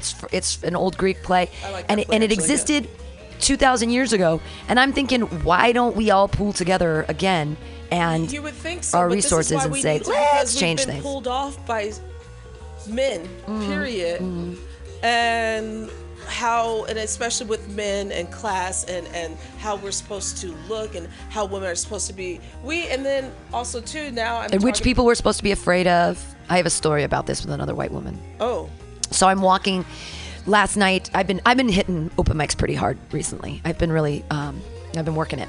And so I've been spending a lot of time at OMG, which is like 6 blocks from my house because I live in the Tenderloin and it's not that far of a walk. So I'm walking down Jones, which becomes basically like kind of like 6th Street, sort of. I have to kind of jig and jog, but I'm walking through the neighborhood as I always do, and I'm holding my little cart with my job rocker Max because I had the Sparkcast later. And this very nice, she was probably my age, but obviously she had money. She was wearing a cute hat and it said Porsche, and her hair was very blonde and very coiffed. She had very pretty makeup on and really cute little outfit. And she walks up behind me and she goes, "This is just not a safe neighborhood, is it?" And I turn around and go, "No, it's fine. I live here."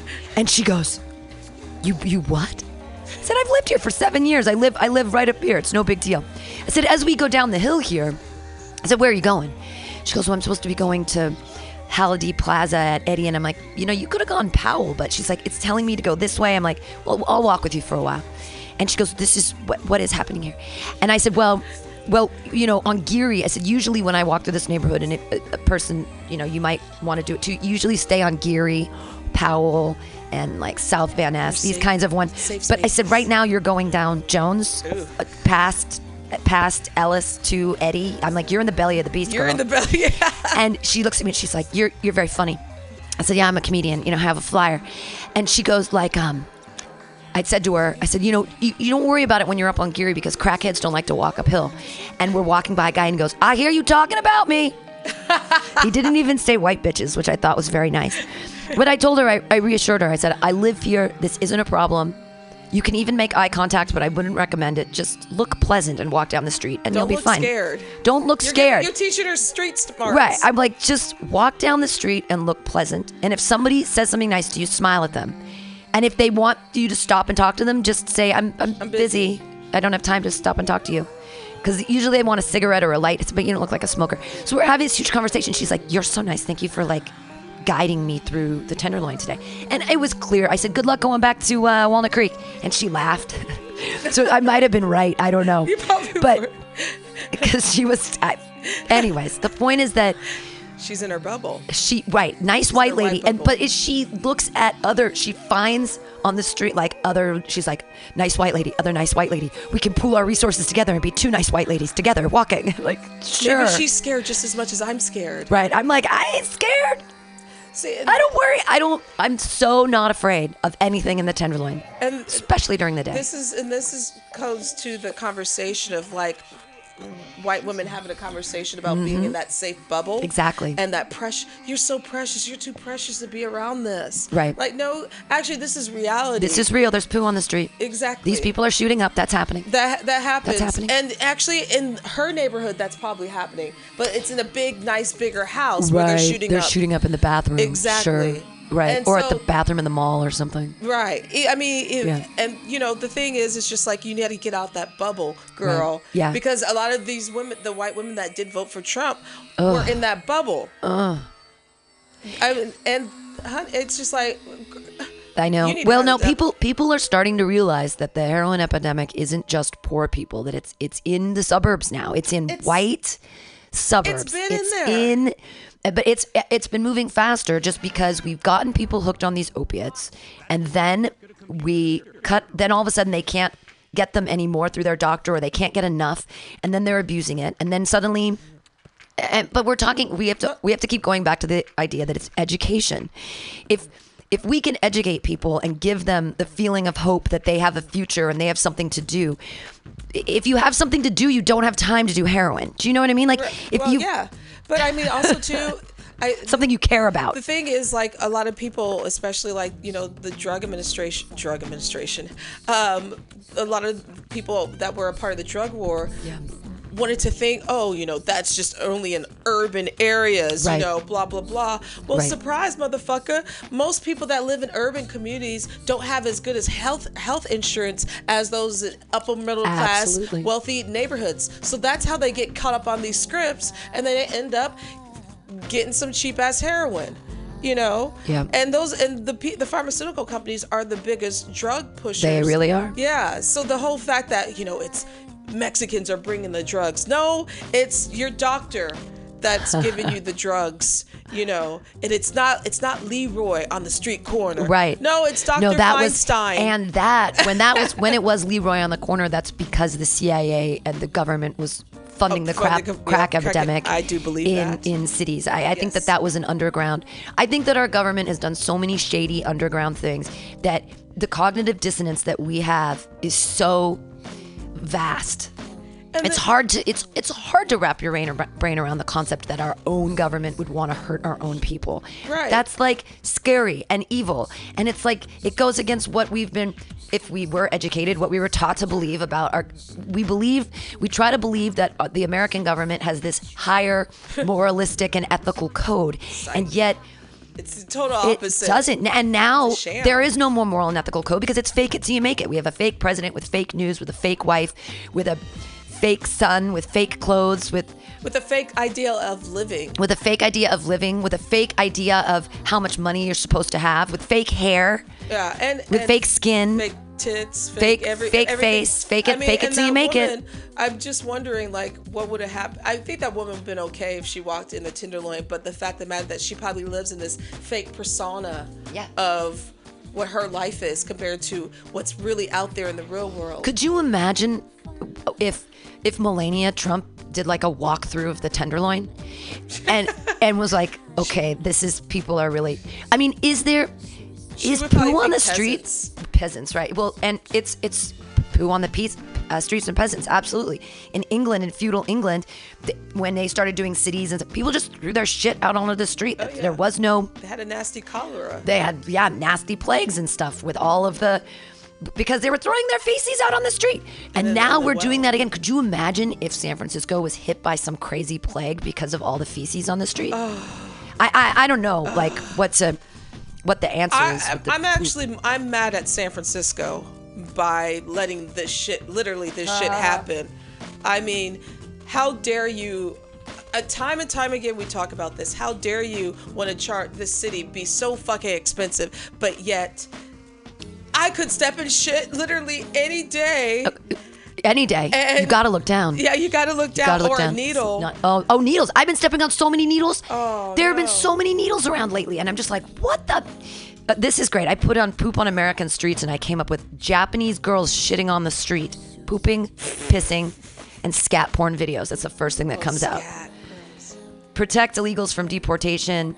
Denver decriminalizes the nonviolent act of urinating or pooping on the pavement. This is good. To protect, this is interesting. This is from Denver. They're very progressive. To protect illegals from deportation, Denver decriminalizes pooping on the pavement. Although a bit uncivilized, it stands to reason that Denver, the first U.S. city to legalize social marijuana, felt it was imperative to decriminalize the nonviolent act of urinating or pooping on the pavement. After all, studies show that occasionally cannabis smoking has a laxative effect on the body. Runny innards aside, statewide it's still against the law to borrow a vacuum cleaner from a neighbor or to mutilate a rock in a state park. Therefore, the passage of Denver's public elimination ordinance means that if a hiker happens upon a boulder in one of Denver's state parks, he or she is prohibited from etching a heart with an arrow into the stone. However, if a lactose intolerant hiker eats too much queso fresco at lunch and can't make it to the park restroom in time, the nonviolent crime of using a rock as a toilet will no longer get that person a one-way ticket back to a county where E. coli is spread on more than cilantro. Likewise, if a homeless illegal migrant should happen to squat on the sidewalk in front of a Denver residence, borrowing a wet dry vac from a neighbor to clean up the sidewalk could result in the person using the suction device having to pay a $1,000 fine or having to spend the night in jail. But you can poop, you just can't clean it up. Unlike criminal vacuum borrowers and lawless rock desecrators, henceforth in Denver, vagrant illegals who came to America from countries Donald Trump less than tactfully described as sewers will be able to freely spread diversity like organic fertilizer in a multicultural garden. Public pooping. It's fun. I mean, that just came out that we can publicly poop now in San Francisco requires poop maps. Oh, I've heard of poop to maps. help pedestrians avoid I've heard of poop maps. human waste. You should see their map is really funny. Yeah, for those who have maintained that San Francisco is full of shit, whatever, there is now living proof. How much poop is there on the streets of the city by the bay? Would you believe there is an online map to track human feces on the city streets? There is. I showed my friend this a couple years ago. According to Fox News, one area of the city reported a 140% rise in feces. As Jay Caruso of Red State noted, public urination is so widespread, it has damaged subway elevators, escalators, building walls, and power poles. It's absolutely true. The power lines, they have to, because of the public urination. When did the gleaming jewel that was San Francisco become a repository for poop? Mayor Willie Brown terminated ordinances. City District Attorney Terrence Hallahan would not prosecute victimless crimes involving drugs and prostitution. A report from the Office of the Comptroller stated service requests related to human waste increased across all supervisorial districts in San Francisco in fiscal year 2015 and 16, and at a rate well above the average growth in overall SF 311 use. District 6 in Zone B had far more service requests related to human waste than any other district, 3 times as many as the next highest district count in District 9. I'm in District 6. And nearly 30% more requests compared to 2014-15. This change appears to be driven mostly by additional reports along Market Street and south of Market. Let's look at the map. Oh, the map is. Look on the map. You're out in Browntown. Yeah, here I am. This is. You are Browntown. Yep, that's poop map. This is so funny. It's called Human Wasteland. It's a human wasteland. I don't know, how does that song go? It's the final. human wasteland. Yeah, there it is. There it is. It's a human wasteland. Yeah. Use this to scroll across. Wow. So there's a huge brown spot all over the mission. Wow. All over my area. It says, kindly take action, educate yourself, and help alleviate homelessness by clicking on About. I want to... Hello, I created this map to bring attention to the issue of homelessness. Not to insult people or places. Not to further political agendas unrelated to homelessness. Not to track anything. Not because it was necessary. Where is About? Here we go. Human Wasteland is a mochi machine project. Here are some great articles you can read that address the problem of homelessness and lack of resources for the homeless in San Francisco. SF Weekly occupied San Francisco, understanding the city through its toilets. The bold italic. San Francisco's poop problem is serious. The San Francisco Chronicle. A decade of homelessness. Thousands of SF remain in crisis. So there's about 7,500 homeless right now. Please consider donating to Lava May. Oh, Lava May, which is great. They have showers, a service that provides mobile showers and toilets to homeless, or Project Homeless Connect, a nonprofit that provides comprehensive holistic services to those experiencing homelessness, or the St. Anthony Foundation, a foundation providing essential support to San Franciscans living in poverty, or to the Homeless Prenatal Program, a family resource center providing poor and homeless families the ability to end childhood poverty. I mean, that's what we should be focusing on. Yeah. This is really crazy. Use this to scroll on the map. I'm supposed to do... I want to get closer in. What do I do? Get into the stink of There we it. go. There we go. I want Brown to get town. closer. How do I get closer? Oh, there we go. Okay. So the biggest... And it's so funny because the biggest concentration is right in my neighborhood. Oh. It is so funny. Yeah, so... And it's funny because... crackheads don't like to walk uphill, and Geary Boulevard is kind of where they stop, right? It's so funny. Look at that. It is, that's my street. It goes right, the edge of it's right along my street. A big section of it is right here, which is right on my, that's Hyde. I'm on Leavenworth. So, and it's crazy. Every corner is just in the Tenderloin is just pooping. That is so unbelievable to me. It's right in my neighborhood. I'm kind of at the edge of it. There's Geary. Most of it's O'Farrell and down below. I'm right up here. I'm Geary and Leavenworth. This is me right here. So you get up, you guys sometimes... But again, yeah, crackheads don't like to walk uphill. So they stop pretty much at, Ellis is a big area. They stop. Unbelievable. Oh my God. And this is where I have to work today. Yeah, right there. Right there. Yep. I always... And there's a big right by the end up. That's so funny. It's not funny. It's terrible and it's sad. Oh yeah, because right by the end up, there's like the gate. Right. There's a place where nobody is anymore. Yeah. And oh my God, they have it for all the different years too. Oh, sweet. And you can look at it by month. Wow. Neighborhoods. You can look at specific neighborhoods. Try Bayview. Try Bayview. Okay, let's look in Bayview. A through B. Bayview. Let's look at Bayview. It should take me to Bayview. Oh, there we go. Bayview's over here, right? Oh. They don't have as many in Bayview. Let's go. Yeah, we're trying to go down. Oh, there we go. Wow. They have little piles of poop everywhere. Oh my gosh. Wow, Bayview is covered in it. Babe, look at that. What? Oh my God, on 3rd Street. Wow, all along 3rd Street. That's the total. Wow, right there. There's right in front of your house. Oh my gosh. It's across the street. It's a human But the thing wasteland. Is, I usually see more dog shit there. Human wasteland. This city is nasty as fuck. It's true. Well, it's a good way to end the Alta-Cast. Hey, donate On a shitty note. Donate to Mutiny Radio. Donate to all kinds of things. Give us money. Support things that you guys believe in. And, don't throw trash on the streets. Don't throw trash. Don't shit. Shit on Try the not street. to poop on the And streets. stop stealing. Stop stealing. Yeah, that's good. Fuckers. Thank you, Latoya. We did it again. We did it. Yay. Yay. Thanks for joining us on the Alta-Cast. Stay tuned, because coming up at 2, I have Some Call Me Tim with special guest Jawan Rubin. He is a Baptist preacher. We should have a lot of fun talking about Jesus. Amen. Then coming up at 4, Sparkcast. We're going to have special guests today, and I'm very excited about that. Spark is amazing. Hey, I want to do one of those shows with you. I'm super excited. Next week, I lost both my guys, so I am open. If you want to do next week, I can book you. Yes. Hey, everybody, like us on Facebook, and please press that donate button on the Mutiny Radio homepage. This Friday's Pamtastics Comedy Clubhouse is a really great one. Chris Knatzer, Tony Sparks, Casey Scannell, Max Moachanine. It's a really, really good one. Good lineup of really funny dudes. Lineup. Sexy lineup.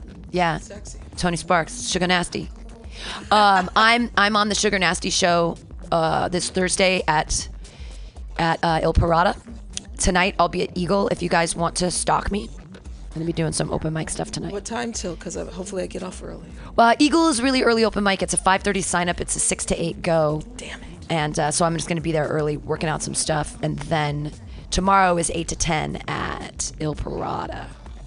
Nice. Yeah. And then I'll probably come up here for Dress. But thanks again, everybody. We'll see you later on the Alta-Cast.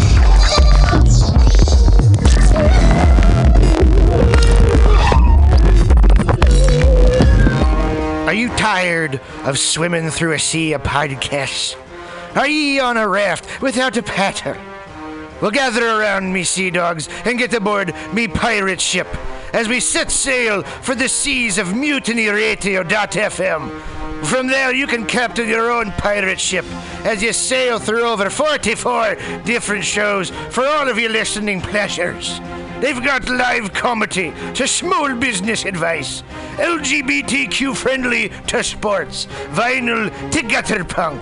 MutinyRadio.fm has the best programming the internet ocean has to offer you. I bet my peg leg on it, or I ain't scurvy shit-faced McRat.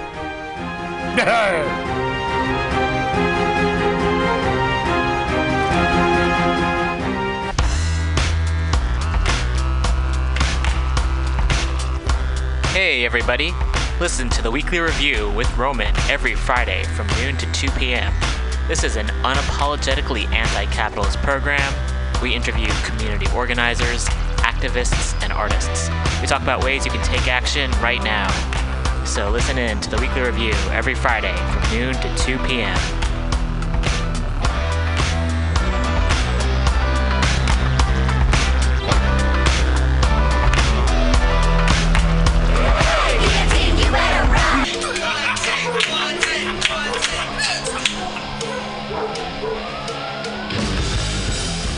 Subliminal SF brings you visual and auditory mind control. For the best graphic design, physical merchandise, and live music promotion, go to www.subliminalsf.com and check out their hilarious t-shirts and super cool bands at clubs and bars all over the Bay Area. Subliminal SF creates amazing flyers, posters, and design for every need. So go now to www.subliminalsf.com and experience what this wonderful local business has to offer.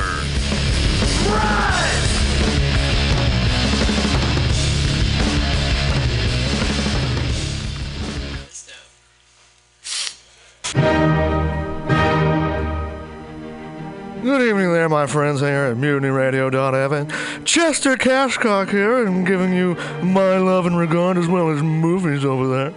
And I just wanted to let you guys know that anytime I go swimming in my vault of rare coins and piles of filthy cash, I can't help but listen to Pamtastic's Comedy Clubhouse every Friday from 8 to 10 p.m. I mean, if anyone who knows anything about comedy knows that Pamtastics books the best of San Francisco and beyond's underground comics. It's a great showcase, and they have a fun time at Pamtastics deep in the Mission District, where you can laugh off your tushy for a mere $5 every Friday to 10 p.m. And I laugh because $5, I mean, that's what I use to wipe my tushy with. So to laugh it off for a mere $5 is indubitious. But if you can't make it to Mutiny Radio, well, don't even worry. Don't fret at all. You can simply download the podcast post-show and giggle in the comfort of anywhere, like your Aspen summer home on the mountain ridge with the kayak feeling. So all you got to do is just go to podcastics.pcrcollective.org/comedy clubhouse, or you can listen live every Friday from 8 to 10 p.m. as your host Pam Benjamin brings you the best comedy from San Francisco and beyond the universe. And what's better than the universe? It's a cash cock, honey. Yeah.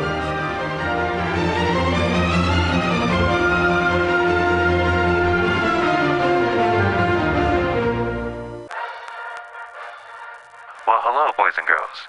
You know what a password is. That's a secret word that soldiers would use to get past the sentry and up to the front. Well, here's a password that gets you up to the front in all the right places. It's cannabis energy. It seems the faster you go, the more cannabis energy you need. So if you want to win, you have to have lots of cannabis energy. And the swellest way I know to get it is just by using Green Army Skincare. Boy, they're just crammed full of cannabis energy. There are more cannabis energy units in one lip balm tube than you use circling the base 10 times or when you ride your bike 4 miles across the city. And it's fast acting. Why, no sooner than you apply some balm to your mouth or pain areas, you practically feel the new strength in your muscles. And what's more, Green Army Skincare is a good, wholesome product. They're made with body-nourishing cannabis and other natural ingredients. So go out there today and pick up some Green Army Skincare products from your local cannabis procurement center. Join thegreenarmy.com.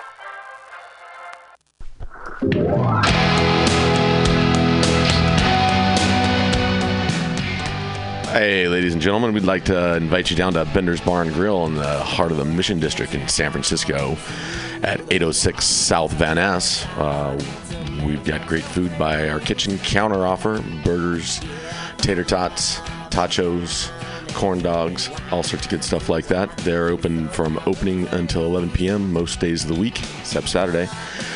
Every Saturday night, we've got live rock and roll, some of the best local bands in San Francisco and touring acts as well. Come on down, 10 p.m., rock and roll, only night of the week. We have a $5 cover charge, always $5 for live rock and roll. We're open from 4 p.m. until 2 a.m. Monday through Thursday, Friday, Saturday, Sunday, 2 to 2. Come on down, have some drinks with us. We've got Whiskey Wednesday, Tequila Tuesday, and we've always got the Steve McQueen special, shot of bullet bourbon and a can of California lager for $8. Come down and enjoy our patio.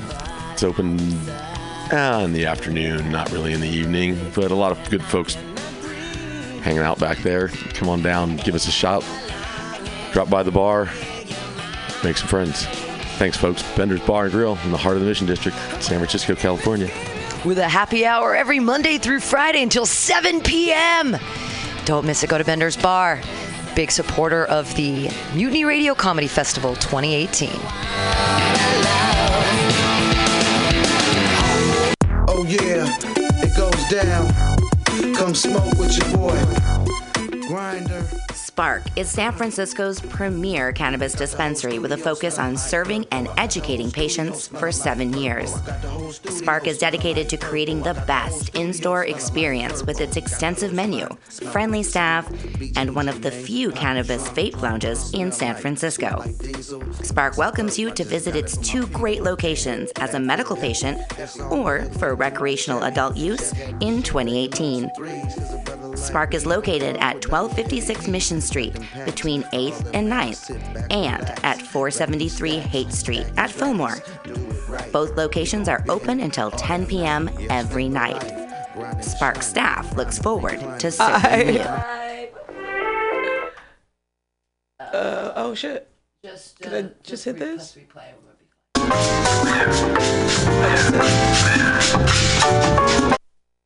You enjoy. Hell is waiting for you. Enjoy.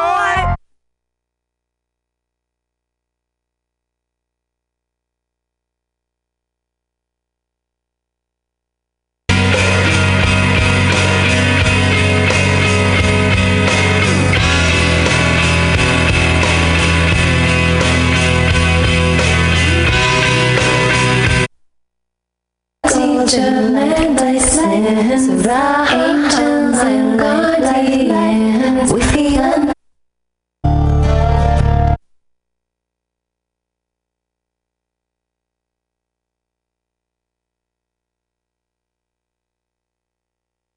political humor needs, go to Tim. The hip hop thing is a completely different space, right? So, I don't know. Spiritual. So, like, I had this thing I wanted a little while ago.